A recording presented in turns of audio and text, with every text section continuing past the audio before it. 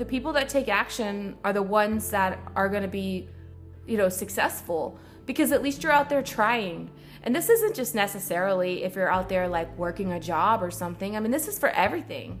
This is for those of you that have been hurt, that are healing from trauma, from pain, from abuse, from drugs, whatever it is that you're healing from, like taking a step into the right direction, into a positive direction.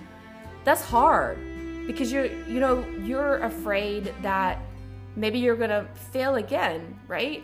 Or maybe you're going to go back to that bad relationship, or maybe you're going to go back to that substance that you're trying to get rid of in your life, or whatever it is, when you're starting a new business. Like, you're afraid to fail because of what other people are going to think about you.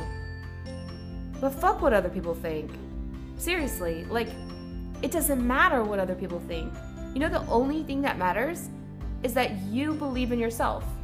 And you are going to fail. And you're going to relapse. And you're going to go back to that bad relationship. You're going to do it all.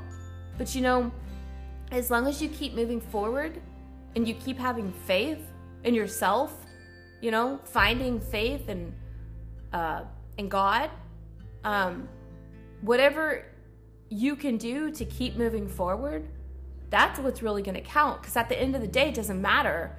There's a lot of people that are going to kick you when you're down. Like, and people that are closest to you are going to kick you when you're down. And people are going to tell you that you can't do it. And people are going to tell you that it's a pipe dream.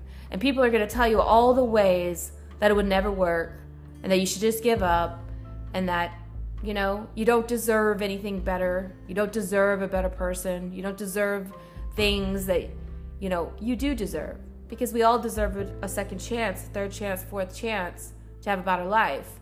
And if we're going to have a better life, you got to step out into faith